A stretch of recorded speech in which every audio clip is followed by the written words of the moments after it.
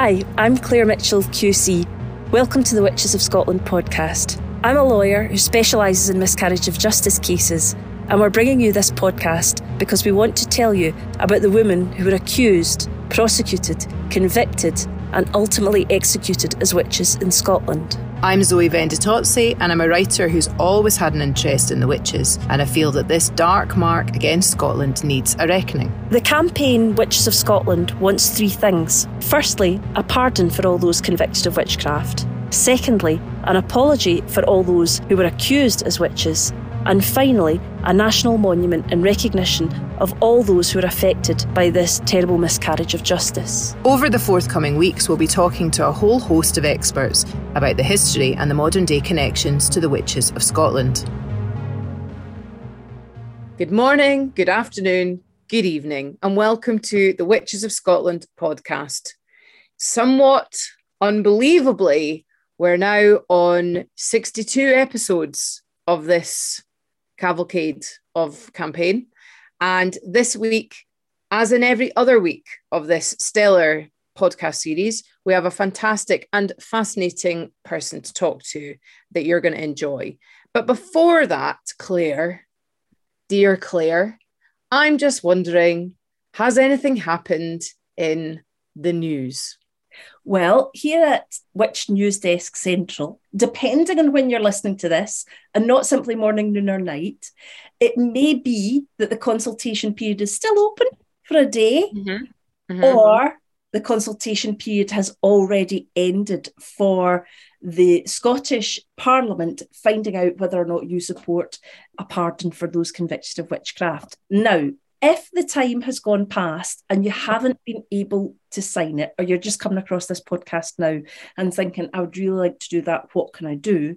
The answer is you contact your local MSP and you just write to them to say, I've heard there's legislation proposed about a pardon for those people that were convicted of witchcraft. I support it. And just let your view be known that way. So that's another way. Post the public consultation period, people can do that. So I really hope we'll probably find out quite soon after how good the number of people signing up has been. Public consultations like this don't tend to have thousands upon thousands of people answering them. I've looked at some of the other public consultations and I don't know, I think sometimes there's a feeling that, oh, well, everyone else will do it, so I don't need to. That sometimes is the case. But anyway, we will see how many people support it. There will be people that will be against it and will have written in and explained why they're against it as well. So it'll be interesting to see what they've got to say. But that's kind of the big news, is that we'll be waiting soon to find out what the outcome of the public consultation will be. Because if we can get people on board for the public consultation, if there's enough people, if there's enough interest, then it will show the Parliament that this is something that people want. And we don't want to think about the other alternative just now. Okay, that sounds like an excellent thing to do. There's also a couple of really cool things that are happening in Scotland that are friends of the show that we've had on to talk to, or that we know that we've met at various things, who are, I think, to an extent, certainly influenced by what they've learned of the campaign and has helped to generate things locally. Would you like to talk about the first of these events? Yes, shout out first of all to the People's Witch Trials, and you can find out about them at peopleswitchtrials.com. And I was going through their website and it's really, really nicely done. They tell the stories of the people from that area who were accused, convicted and executed as witches. And in fact, they go into quite a lot of detail about that. There's a website where it's connected to, which is www.languageladdie.scot, who goes in depth into the story of those who were accused and convicted in Peoples. So it's really worth a look at that. And at the moment, they're working towards unveiling a new memorial in Peoples, and we'll give you an update on that soon as well, because we think in the very, very near future, we will have another memorial. And we've had one in Brechin, if you remember, Zoe, went to that. We're going to have one in Peebles as well. And there are other places around the country that have got in contact with us, asking us about how they would go about doing that and getting their own memorial set up. So we've been in contact with a few people, and hopefully that will come off for them as well. The other thing is in Forfar, is that right, Zoe? This is correct. So this is with podcast fave Judith Gorman. So we have an episode coming up soon with Judith where she's going to fill us in on what she's been doing in Forfar. She's got somebody that she's working with now as well, which is great. So there's 2 people beavering away on that. And one of the things that they've worked on is going to be a series of events about the witch trials that occurred in Forfar. And there's going to be a launch for that at 2 p.m. at the Methven Museum in Forfar on the 22nd of October, which we'll be delighted to go along to as well. So I'm really looking forward to seeing Judith in real life. I don't think I've not seen Judith in real life during the witches situation. So it'll be nice to actually see her rather than just on the screen. So anyway, everybody can come to that. It's not just me and Judith. And it's at 2 p.m. on the 22nd of October. And I think there's going to be a whole bunch of different events. So that'll be really worth checking out. And if you can't make it on the 22nd, you know, they haven't released yet exactly what's happening and the dates for that. But I think there'll be various things over a period of time that you can go to. So that'll be good. Cool. It's really, really fantastic to see so many people getting involved in that really practical way in their local areas. It's brilliant. And if I can just mention at this point as well, there seems to have been like a real increase in cases that Leo Igwe is getting involved with just now with the advocacy for alleged witches. If you don't already follow him and the work that he does on either Facebook or Twitter, it is really worth having a look at. I'd be careful with some of the images. They do say, you know, if anything distressing is going to come on, but these are current live accusations that unfortunately sometimes have been ending in death. It's really, really appalling. So I just want to mention that again. I know we've mentioned that, you know, several times, but I just think that whenever anybody says to any of our listeners, oh, well, what's the relevance of that? This is something I think to really remember, that is absolutely still a current issue. And just look at what Leo's doing. Leo's not the only person, but he just is one person we have a lot of contact with, and he works over quite a big, broad area, several countries at least. So it is still something horrifyingly that's going on. Absolutely, Zoe. And I think the work that Leo does is, it's difficult even to watch, you know, like from a secondary perspective, to watch what he does on a daily basis. And he's always looking for support and looking for people to highlight the work that he does. Because I think that he feels that if a light is shone on this, an international light is shone, it forces authorities to take action. So if you can, follow him on Facebook and look at the work that he's doing. It is distressing sometimes to see, but he posts these things because this is the reality of what he's living with. Yeah, it's not just an academic dusty issue that happened in books. You know, I saw somebody talking the other day, it was yesterday actually, on Twitter, that was about what's recently been said. There was some fairly foolish thing was said on the BBC about John Knox clearing Scotland of Catholics. Now, just the horror of that phrase aside, okay, because that's not what this podcast is about. But one of the things that this person was commenting was saying, they said, I think erroneously, they said, well, most people just converted because they weren't really bothered about the religion, you know, blah, blah, blah. And somebody kind of went, well, actually, that's not accurate. And this person said, well, we have no idea what people thought hundreds of years ago. And I was thinking, yes, we do. We've got first-hand accounts. We've got things that were written at the time. And so when people say to us, oh, people were different then, they're nothing like we are now, they were ignorant, you know, they were dangerous, Scotland had a bloody history. Scotland had no more of a bloody history than any other country, I don't think. People weren't ignorant in comparison to today. They had a different belief system. And that is shown by the fact that this is still happening internationally. Right, we're seeing really, really similar echoes of stories. It's otherness, it's, you know, it's weakness, or it's poverty, or it's disability, or, you know, it's looking to explain something that people find inexplicable. These same things are happening. And so when people say to us, this is a done, dusty story that's got nothing to do with us now, it does have something to do with us now. And I think in no other time in my extremely long lifetime have I felt that we've had such a precarious hold on the liberty that we say that we have. We like to think of ourselves as being really open and warm and wonderful and, thinking. There's lots of stuff that's happening just now that's quite frightening. And I think people reach for scapegoats during frightening times. And if we're not careful, we could go down similar paths. Am I suggesting that we will catch women and there'll be witch prickers and burnings? No, but I am saying that we do tend to target people that are vulnerable. And that's shown again and again and again. The trouble is that, it is such a cliche to say because it's true, but history does repeat itself. It's cyclical. And the fact is that if we don't properly study history and if we don't know our own history, then the example that you've given, people just make it up. Well, we don't know what happened then. Well, actually, we do. So let's actually take a look at what's happened in history.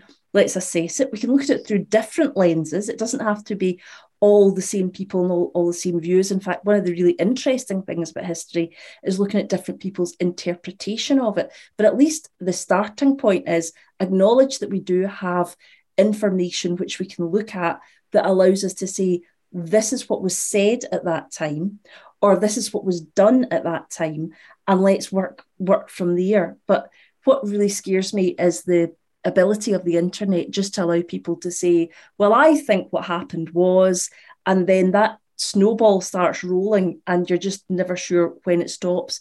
Misinformation, a go-go. Yeah, no critical thinking, or very little critical thinking, or biased so-called critical thinking. Anyway, we will put away our soapboxes at this point and we'll bring ourselves back to what we're doing. Claire, because we've been talking about Peebles, you've done a bit of research for this section, haven't you? Well, I have to say all credit goes to the website that I looked at for this, peopleswitchtrials.com.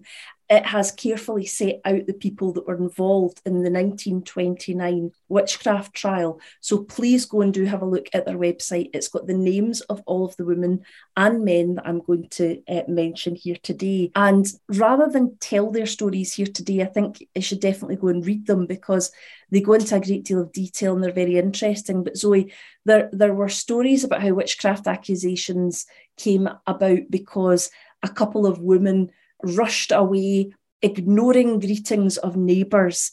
And as a result, people thought, well, what are those two women doing today, ignoring us and rushing past us? They must be up to no good. It's so sad. And allegations, for example, of a man yawning. And the theory was that this man couldn't possibly been in his bed all night. He must have been out, up to no good, perhaps dancing with the devil, because he should have been in bed all night. So why is he yawning? So those are just two examples of many that the website gives you. So go and have a look at the stories and the outcome of the witchcraft trials in that particular case. When you get to the website, you do click on a link that takes you to languageladdie.scot, and it sets out the story there. So please do go and have a read of that. Of the people whose names I'm about to read out, 24 were found guilty, 3 were found not proven, and then they were retried and convicted second time around. So I know, it's like we couldn't get you the first time, so we're just going to try you again. Let's keep going. Yeah. We remember the following people as women and men, not as witches: Janet Aitchison, Catherine Alexander, Helen Beattie, Marion Boyd, Catherine Brown, Agnes Chalmers, Marion Crozier, Margaret Dixon, Susanna Elphinston, John Joke Graham, Margaret Gowanlock, Isabel Haddock, Janet Henderson, Gilbert Hogg, Margaret Johnston, Marie Johnston, Patrick Linton, Catherine Marshall, William Matheson, Agnes Robertson, Thomas Stoddart, William Thompson, Agnes Thompson, Bessie Ewer, Jean Watson, Catherine Wood, and Margaret Yerkin. So we remember those people as people who were accused and executed as witches, who were in fact just folk. Thanks for that, Claire. So that brings us on to today's guest, who is really fascinating, has a very interesting area of specialty. So our guest today is Dr. Jem Bloomfield. He's Assistant Professor of Literature at the University of Nottingham, and his previous publications include articles in scholarly journals on literature, theatre and religion, and the book Words of Power, Reading Shakespeare and the Bible. But Jem's going to be talking to us today about his area. He's definitely written about this. I get the impression that this is something that's not only for his work, but it's something that he's sort of generally passionate and interested in. But he writes about witches in crime fiction. And when we heard about this detective fiction, Claire and I both thought, oh, we'd love to get him on to talk about this. So without any further ado, to talk about witches in detective fiction, we'd like to welcome Professor Jem Bloomfield.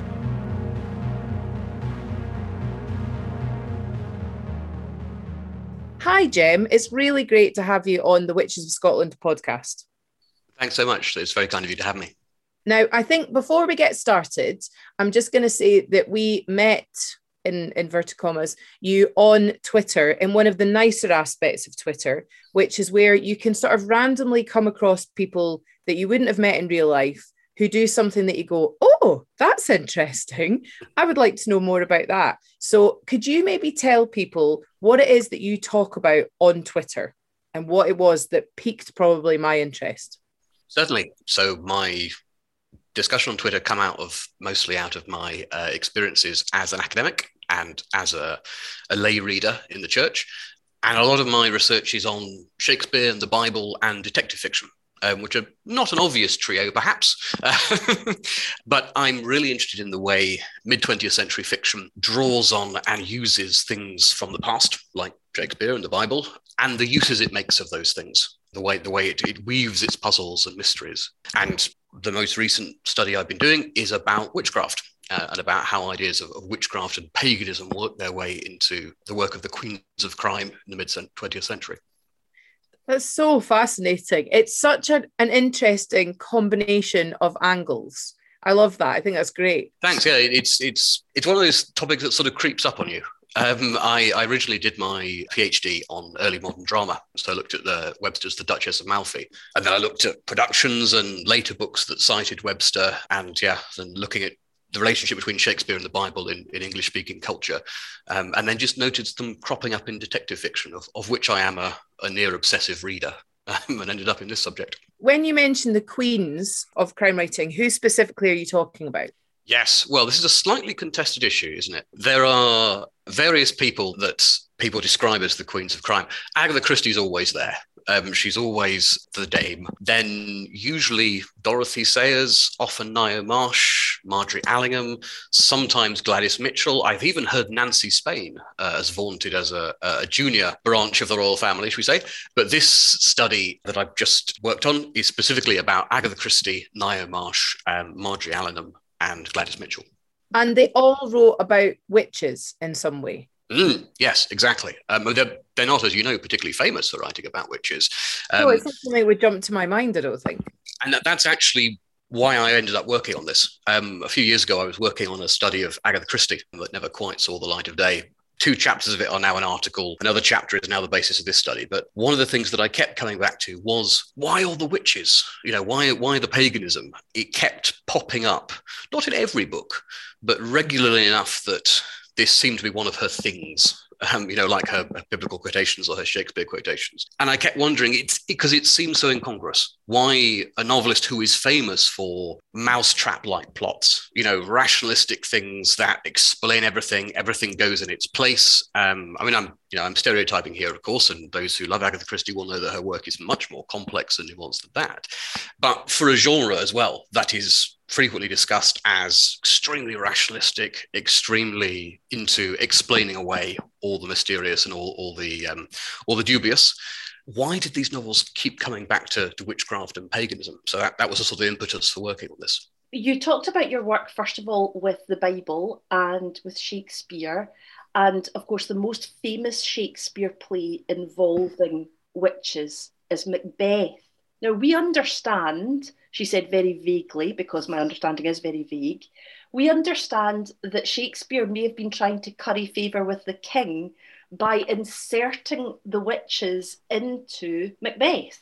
Is that something you've come across? It's certainly a theory I've come across, and again, I will tread fairly carefully here because I'm no longer an early modernist, really. As I mostly work these days on later work. But yeah, I mean, James had written about witches. He then sort of slightly recants that and writes as a skeptic. But it's certainly true that this is a subject that he's deeply engaged with. You know, he calls a witch who was charged at the time to court. And there's an extraordinary anecdote about him telling her to perform the dance that she allegedly performed during her spell making in front of the court. He sort of restages this in front of the king's presence. And I believe there was a concern that when he had come back from Scandinavia, there had been witches who attempted to sink the boat. It's certainly a very live question at the time. So I suppose you're right that there is this very obvious, well, when you look at it, there's a very strong conduit that taps into ideas of witchcraft belief. I'm pretty sure Lisa Hopkins has explored extensively the way in which Macbeth is one of the most frequently cited plays by Shakespeare in detective fiction. So perhaps that's one of the conduits where the imagery arrives. And of course, Christie writes a novel called By the Pricking of My Thumbs. So that stuff's around. And yeah, perhaps that provides a tap or a conduit via which these images can make their way into modern fiction. And why do you think it is in modern fiction that the idea of witches is so compelling, and why people like Christie went back to it? Very good question. And again, one that people write entire books and careers around. In these cases, I think it's a couple of things. One, this is a major topic of sort of cultural discussion at the time. In the mid-century, you have the repealing of the laws against witchcraft, almost accidentally, during the passing of the Fraudulent Mediums Act.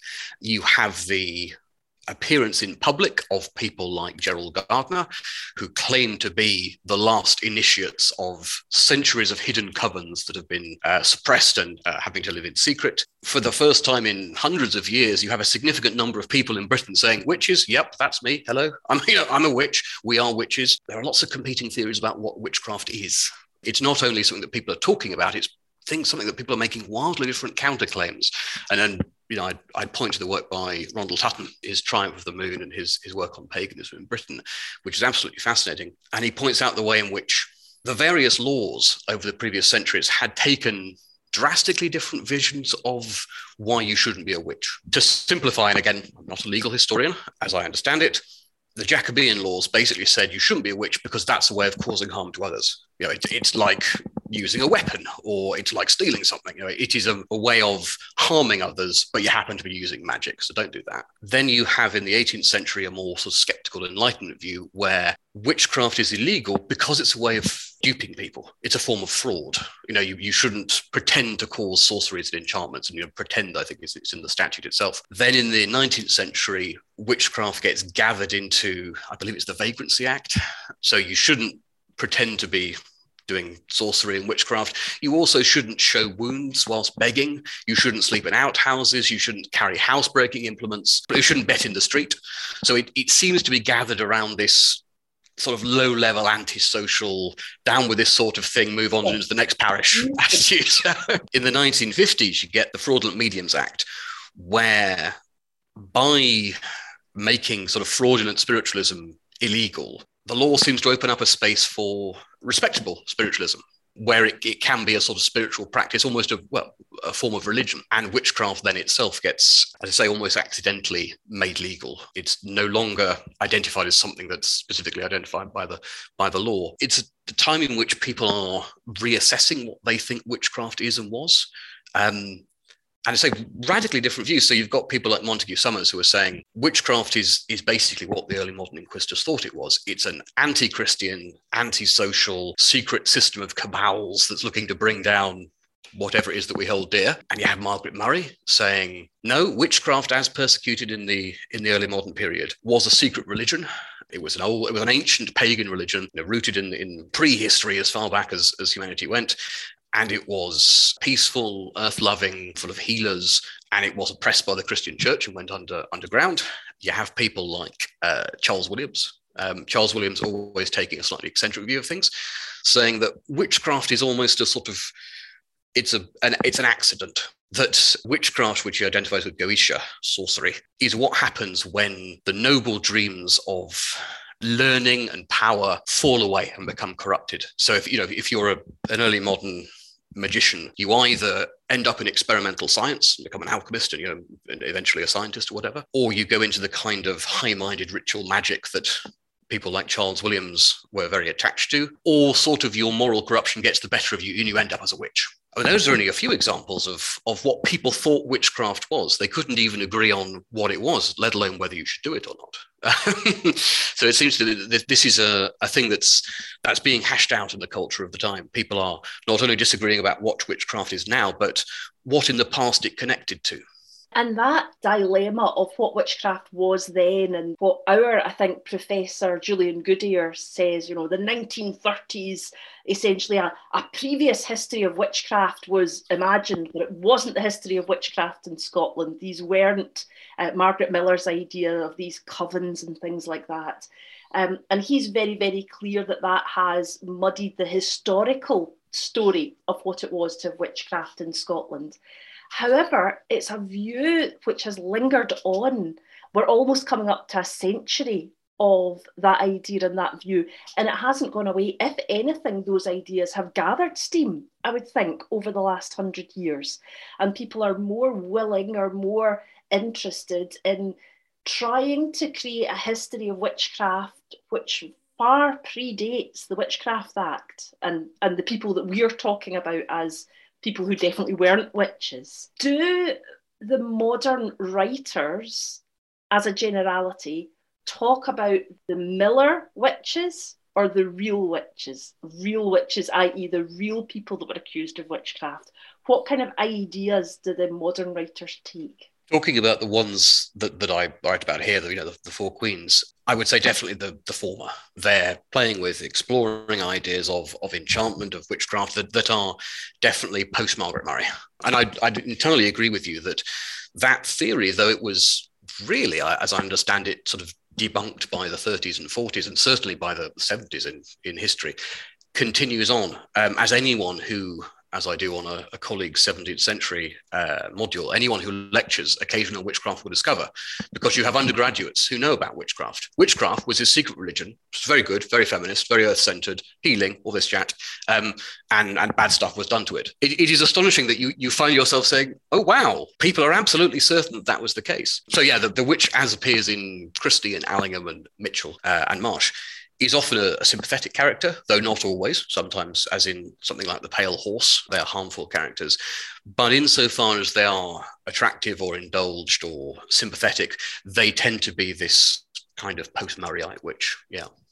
It's interesting. It's something that we have to counter quite a lot with our campaign, is that we're very supportive of anybody expressing themselves in any way they wish to do. And if people are witches, that's cool, go for it. We are not witches, and our campaign isn't about sort of rehabilitating the idea of witches. It's more about addressing the fact that these people were not witches, and that's what the legal argument rests on. And it's very alluring, this idea. It was women just using nettles to cure things that were trampled on while they were standing up against patriarchy. But it just makes me demented that people don't just stick to the historical facts, where there's totally enough to work with. I mean, there's enough awfulness there. Nothing extra needs to be added to it. So it's quite a difficult thing to tread. And we do have the support of lots and lots of people that are modern day witches who completely get that these were people that were accused of something that they weren't doing, that didn't exist. And they can hold that in mind at the same time as their modern day practices. But it is interesting in fiction. I'm a writer of fiction myself, but you can see in fiction that it's a really alluring idea to look at, and a really interesting thing to hang a story on, because you can move between the two worlds of like the real and the unreal. Then you mentioning the Pale Horse there, I'd forgotten about that because I've not read tons of Christie, but I do remember a few years ago there was a BBC adaptation with, was it Rufus Sewell? And there was the witches in the kind of the lovely English village that he visited. And I actually had completely forgotten about that. But it's really compelling in fiction. Like, this really interesting that you can reach out of a normal, realistic, explicable plot to an otherworldly, scary, potentially quite attractive female who can wreak havoc, or at least tell you that things are going to go wrong in some way. So I can see why it's so alluring for fiction writers. Yeah, there's a line, I think it's Robin Briggs, who says that witchcraft is a crime with a hole in the center, because any historian has to, simply from a historiographical point of view, advance on the assumption that the records are talking about something that didn't happen, even if people confess to it. And I actually borrow that idea at one point in the study, because it seems to me that what they're writing about is a subject with a hole in it.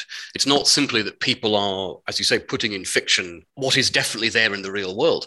The fiction is itself debating, dramatizing, proposing ideas of witchcraft. And that can, I wouldn't say stand for, but it could involve other subjects with sort of blurry edges or socially unacceptable edges. Gladys Mitchell's fiction about a detective who is often described as witchy, and young women who experience sort of enchantments. Marion Gibson has used the term bilocation in fiction of this period, the way in which a witch can represent multiple states, and that can include, certainly in Gladys Mitchell's fiction, strong solidarity with other women, affection, sexual attraction. There's an extraordinary scene in Death and the Maiden where Mrs. Bradley, her detective, and a friend of hers are walking along a river by Winchester Cathedral, supposedly looking for a water nymph, because there is a very unsavory character called Tidson who claims he's seen a naiad in the river. In fact, it's a cover for the crimes he's doing. And for a moment, Laura, this young woman, thinks she sees the water nymph and goes off in search of it. And it turns out to be a friend of hers. And there's this extraordinary, beyond lyrical sequence. It goes on for pages and pages about these two young women swimming naked in the river. And Mrs. Bradley sits there and thinks about Apuleius and poetry and watches the sun coming up behind the river. And it's something like when all turns to air and water and light, as it was at the creation. And clearly something is going on in this novel that is more, oh, that's probably water nymph. Oh, no, it's not. It's my mate. There is this extraordinary sort of rhapsody and density of poetic texture to the novel that is saying something about these young women and the older woman looking at them, and some sort of enchantment is going on. It can be a very powerful, I won't call it a metaphor, because I think that might imply that it might sound as if one thing is standing in for another. It is rather that the metaphorical systems, the symbols, are sort of enmeshing, and witchcraft is being used to say things about women's relationships to each other that may connect with what we hoped about the past, but may also be a sort of a looking forward to the future. That sounds very vague, but you know what I mean. So the witches in the fiction aren't always, this is like a bad character that's an agent of destruction and can explain away. So sometimes it can be a positive reading of being a witch as well. Absolutely, yeah. So in Christie's Murder is Easy, there's a character who has heard that there has been murderousness and nefariousness in a country village called Witchwood under Ash. Big wink. There's someone who's read John Buchan's Witchwood, if ever I heard one. He wants to go down and investigate, and a friend of his says, I need a cover story, I need an explanation. What am I doing in this village where no one's ever heard of me? And the bloke, his friend, goes, oh, that's easy. You're collecting folk customs. You're looking for witchcraft. Everyone knows English countryside, absolutely cram-packed full of all this witchery and paganism and stuff. So your cover story is that you're interested in paganism, but really you're going to be trying to search out murders. He goes down there, meets this young woman called Bridget. Again, big wink for those who know her, Margaret Murray. Is she a Celtic goddess? Is she a Christian saint? And he becomes bewitched by her. He keeps using the word witch or bewitchment. And also in this village, there is this, again, very unpleasant character who owns an antique shop, who appears to dabble in black magic, a character called Ellsworthy, who, seems to be this sort of hangover from the 1890s. He spouts all this very tired, sort of vaguely satanic stuff about the artificial being superior to the natural, the sort of, warmed over Walter Pater and Oscar Wilde stuff. And it seems to me that the novel, in order to present Bridget as this enchanting, mysterious character, has to hive off like ritual magic and diabolism and that kind of thing, and potential Satanism, and say, oh no, that's over there. That's something different. That's done by creepy men who go on about Baroque furniture. The enchantment of the witch is beautiful women and the mysteriousness of the countryside and sort of finding this map of symbols that will make sense of the world. And this happens again and again, where Ngaio Marsh does it when her detective has a sort of out-of-body experience. And it's made clear that this is definitely not the same as the like mad satanic cult that's being run in the same novel. So that the repeatedly come up against the way in which, not only can witchcraft sometimes be a positive image, but it's often run in tandem, if you like, with something that that they cast all the bad associations of witchcraft in that period onto. It really encapsulates the absolute duality of the way people view witchcraft. The idea of the all-powerful woman doing good in society, slightly ethereal. I'd probably call it a wood witch, a sort of nymph, that kind of idea, or the creepy satanic cults that are plotting against you, and you have to be on the lookout for them because wherever they are, they're going to be doing evil, probably in a small English village. Absolutely. I'm not a cultural detective with this sort of thing, but it's interesting the difference between England and Scotland. So in Scotland, many, many, many more people were accused and killed. In England, it was far, far fewer for the crime of being a witch. But England seems to have a much more witchy vibe generally. And I don't know if it's because of the way it's been presented in films, or if it's because, you know, it's something that I suppose maybe more literature and film has come out of England, and so it's got a stronger kind of visual reinforcement that doesn't really bear any relation to history. But it's interesting to me that in Scotland, there doesn't seem to sort of be as much that kind of benign witch sort of line going through fiction, whether it's film or books or whatever. But there does seem to be much more in England, you know, like it's maybe just says a lot about me and what I've read and what I've seen. But this sort of idea about, you know, sort of white dresses and flowers in your hair, a bit midsummery, which I know is not England, but like that seems to be more of a thing in England, like the green men and that sort of thing. Whereas in Scotland, it's just really dark and horrible. Like there's not a kind of like a nice reading. And again, that could just be me, and there might be listeners that'll say to me, oh no, you've just not read X, Y, and Z. But it does seem to be much, much harsher in Scotland, which I think speaks to us as a nation. Our history of witchcraft, I mean, it's not the best history. I mean, I know a lot of people don't know about it, apart from academics, although a lot more, thankfully, are getting to know about it now. I suppose that there isn't that same history to draw on from the 1930s onwards of people identifying these covens that went through history, because I don't think, maybe I'm very wrong, please listeners, Jem, please tell me if I am, but I don't think that affected Scotland so much. I think it was mostly an English thing. Yeah. I'm not aware of Scotland becoming involved in the sort of reimagining of witchcraft. Maybe I'm wrong. I certainly get the impression that you're right in terms of sort of the emergence of witchcraft spirituality, we might say. There's a cracking book on the subject, which you probably read, Marion Gibson's Rediscovering Renaissance Witchcraft. Do you know, I've not read it, but I have heard it, so that's a link for me to go and look at that. She just talks about the ways in which it's not always Scottish writers, but it's very frequently writers taking traces from sort of Scottish images of witchcraft and then reworking them in a different cultural context. And yes, having said I'm not a legal historian, I'm certainly not a historian of Scottish literature, and I am one wall away from a senior officer of the Scottish Text Society. So I will make clear that I do not have expertise here. My reading in Scottish literature is mostly confined to people like William Dunbar and Rob Henryson. But yeah, there does seem to be a split, doesn't there? There is a temptation, and again, not a historian, to wonder whether this reflects religious anxieties, where you have a much more consciously sectarian nation, and a nation where, not without religious conflict, let us say, but there's a more secure established church. I do wonder whether, because a lot of the stuff that comes up about sort of images of witchcraft frequently seems to be drawing on memories, nostalgia, ideas of sort of repressed Catholicism. So obviously, on a very crude way, the excitement, I think, that a lot of English 20th century and 19th century writers feel about seeing some candles and a chalice and a virgin and some blood, and you're like, this is just Gothic Catholicism, isn't it? This is just the language of repressed Catholicism. And even, I think it's Kipling, isn't it, who has one of his stories in Puck of Pook's Hill is all about how the Fey folk and all the good people could only dance in Elizabeth's reign. When it all got more Puritan, they had to leave. England has never been fairyful ever since the Protestants came in.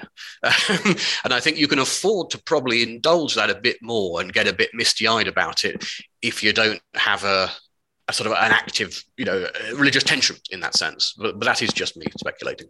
Have you looked at all at more modern, sort of later on from the mid-century, 20th century writers and their use of witches in fiction? I've looked a bit because it seemed to be quite different. Some examples I mentioned in the conclusion, the Standing Stones in P.D. James's Private Patient. There's a Rebecca Tote novel, I think it's Fear in the Cotswolds, where one of the narrating characters is a Wiccan. And I was very struck by the way in which the detective novel genre seems to have moved into witches definitely exist and they are a religious group within a pluralist society. Part of the energy and part of the excitement, I think, in the mid-century novel is this uncertainty. Are witches the descendants of hundreds of years of secret religion? Are they a conspiracy against society? Are they eccentrics just living in the countryside? Do they know something about time and space and telekinesis and magic that the rest of us don't know? I mean, the detective novel does have this sort of mid-century wobble where relativity becomes, sort of popularly discussed. J.W. Dunn's theories about precognitive dreaming, whether you can accidentally leave the space-time sort of set that you're in by dreams. Is that why we sort of seem to remember things that we saw in dreams? J.B. Priestley writes Time and the Conways and Inspector Calls, these plays that draw on the idea that time can move around in ways you don't expect.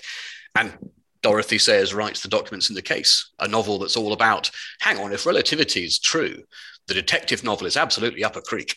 Actually, the same thing happens in various detective novels refer to J.W. Dunn. If we can, in fact, see things outside space-time accidentally in dreams, this needs some explanation. So there seems to be a ferment in the mid-century about, in what I would call non-pejoratively, middlebrow culture, the public discussion of cultural and scientific ideas that I think then gets established and more or less closed off at the point at which Wicca and other forms of witchcraft spirituality take their place as a recognized group who haven't revolutionized our view of history, haven't totally turned upside down the entire sort of establishment and the entire understanding of the last 400 years, but are a group largely happy to take their place amongst other religious groups protected in a broadly more secular society. I say at one point, in the mid-century novel, it's exciting to wonder if there are witches.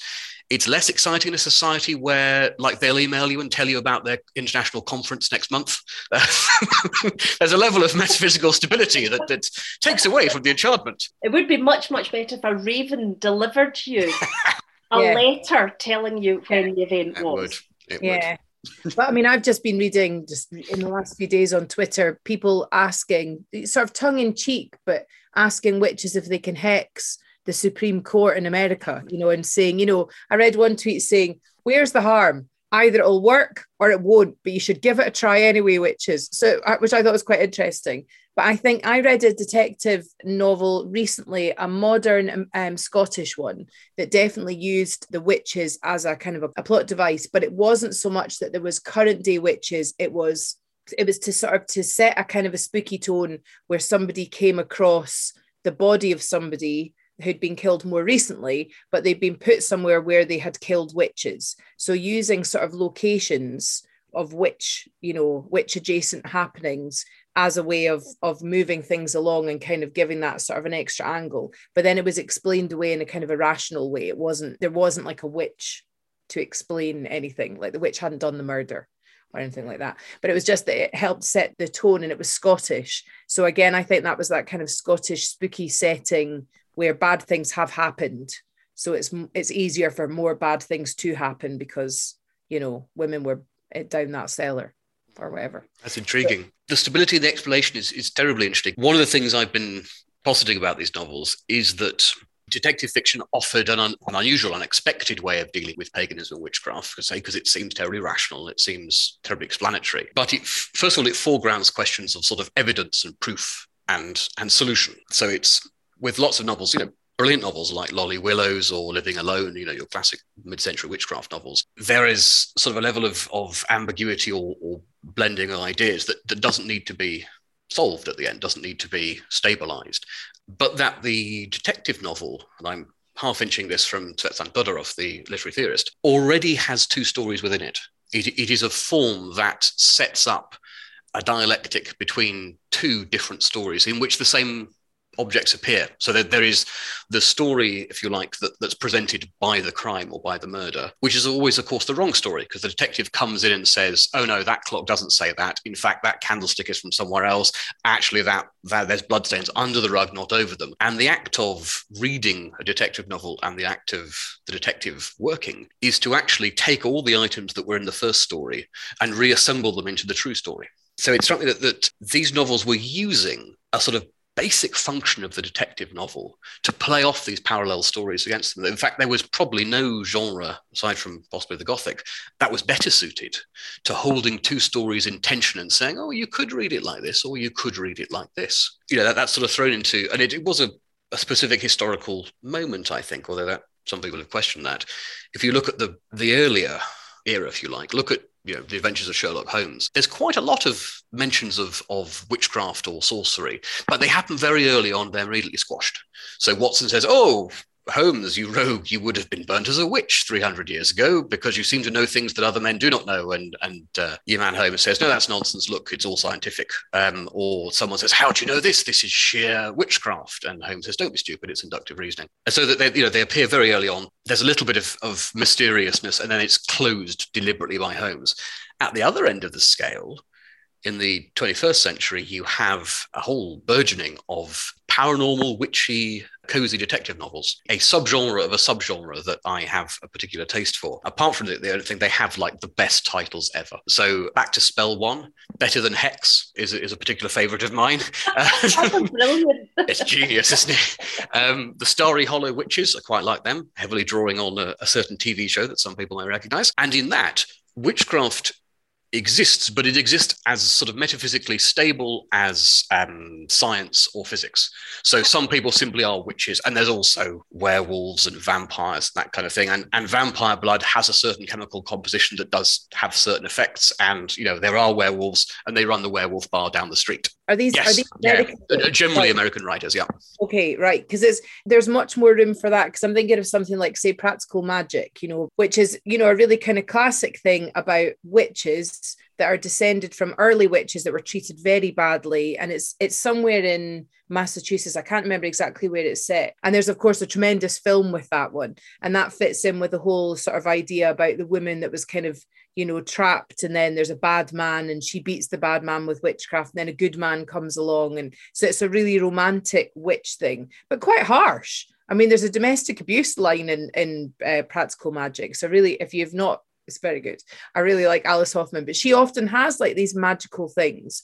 But I'm wondering how often it's used in detective fiction as a kind of a convenient sort of fix, sort of like, oh, it was the witch, rather than having to explain it in a straightforward way. But in detective fiction, does it tend to follow, as you said before, kind of scientific, logical rules? It's not a kind of a ghost in the machine sort of thing. Yes, so you're absolutely right. As I say, at sort of both ends of the period I'm looking at, it's either there is no mystery, it is science, or in this particular subgenre of the cozy paranormal witchcraft, it's ontologically stable. Witchcraft operates as part of a predictable system. Although fascinatingly, given that you mentioned that novel, those novels often start, or series of novels often start with someone discovering that in fact they are descended from nth generations of witches, and it's a genetic thing, yeah, or it's about their family history. It intersects brilliantly with the we inherited a B&B on the East Coast genre, also a favorite genre of mine, where you go back to a small town again, and just rediscover your roots, and you have to work out what's different living in a small town than a big city, and then some chap wearing a lumberjack shirt, and you end up getting married to him by the end of the novel. It's all cracking stuff. And then in the middle of those two genres, you have this form where witchcraft's mysterious and it may or may not exist, but as you say, it's not used as a get out. It's not used to solve the case. I think that's one of the reasons. Ditto, actually, the citation of the Bible in these novels. So one of the reasons why I think a lot of scholarship on crime fiction hasn't gone into it, because it's not obviously part of the mechanism of the plot. It's not obviously, if you were looking at literally who done it, how they done it, who didn't do it, it's something that appears quite tangential. My mind's going off in so many different directions about books that I want to read. And Jem, we could keep you here for hours talking to you about this, because it absolutely intersects with what Zoe and I are interested in, which is stories of witchcraft and crime fiction. I mean, or even true crime, indeed, our interests. But I had an idea while you were talking to us, and I thought, oh God, while I've got Jem here, Jem, could you recommend to Zoe and I 3 cracking books which intersect detective fiction and witches. And Zoe, we could do a book review. Oh yeah, Do you that's a good fancy? idea. Yeah. Why not just do our own true crime of Witches of Scotland books? Now, Jem, Well- I know we're hugely putting you on the spot, but can you think of 3 good books that you would like to recommend that you think our listeners would like to read? I certainly can. Having done various references to this book, I'm in fact surrounded by piles of the damn things. We should explain for listeners that when we're talking to Jem, we're seeing him on Zoom with a very extensive bookcase behind him of thousands of books as well. So as well as books being beside him, they're around him and all about him. So asking him to narrow it down to 3 is perhaps a wee bit cheeky, but if you No, can. that's number one has to, and this is fiction you're thinking of, yeah. Yes, Number one, I would recommend Look to the Lady by Marjorie Allingham. It is, from one point of view, it's a mash. She talked about it as one of her plum pudding novels, where she said, I wrote these sort of carefully plotted books, and I also wrote plum puddings where you just chuck all the stuff in and stick a finger in and see what comes out. And that is definitely one of these. It's a story about a lost heir to a fortune who has to go back home because the chalice that has always been kept by his family is threatened with being stolen by an international gang of crooks. And if that happens, there's always a legend that if that chalice is stolen, the monarchy falls. And there's a witch in the woods, and it's a great mishmash of stuff. It's also, I must admit, strikes me as a novel that slightly rewrites chunks of Dracula, but writes as, what if you had a lovely castle in the woods and just people kept bothering you and trying to climb up it and get in and get to your ancestral blood secrets, and would they just leave you alone? There's terribly nice gypsies that would stop them if you could only help. Right, okay. That's worth a look. That's intersecting so many different things that I'm interested in. I can't tell you. So that sounds brilliant as number 1. Number 2, Death and the Maiden, the one that I just mentioned there. Death and the Maiden by Gladys Mitchell. Now, it doesn't technically have anyone in it called a witch. Oh, actually, Mrs. Bradley may be referred to as a witch a couple of times. But that is tapped into all the other currents that we've been talking about, that paganism and a sort of mysterious and enchanted solidarity between women and the sort of the poetic scope of the witchcraft novel. That's definitely number 2. Number 3 had better be a Christie, I think. I think I'm tempted to go for Pale Horse, but that's more a debunking novel. That's more about how witchcraft is definitely not witchcraft. So why not go for Murder is Easy, which is the one I mentioned earlier. I love the title as well. Yeah. I mean, that's brilliant.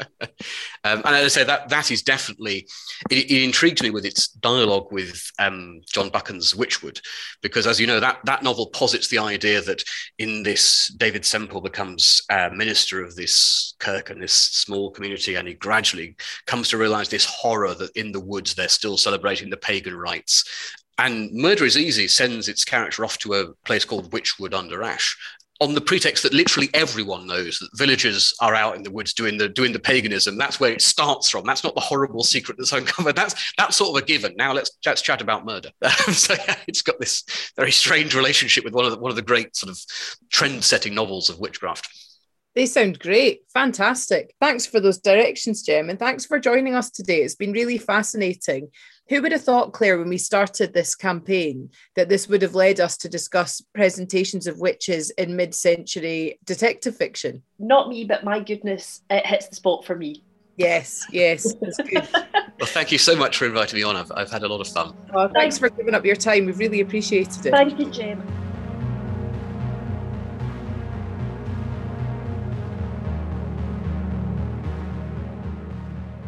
Thanks as ever for joining us for the Witches of Scotland podcast for this, our 62nd episode of 6. Please do get in touch with us on the socials.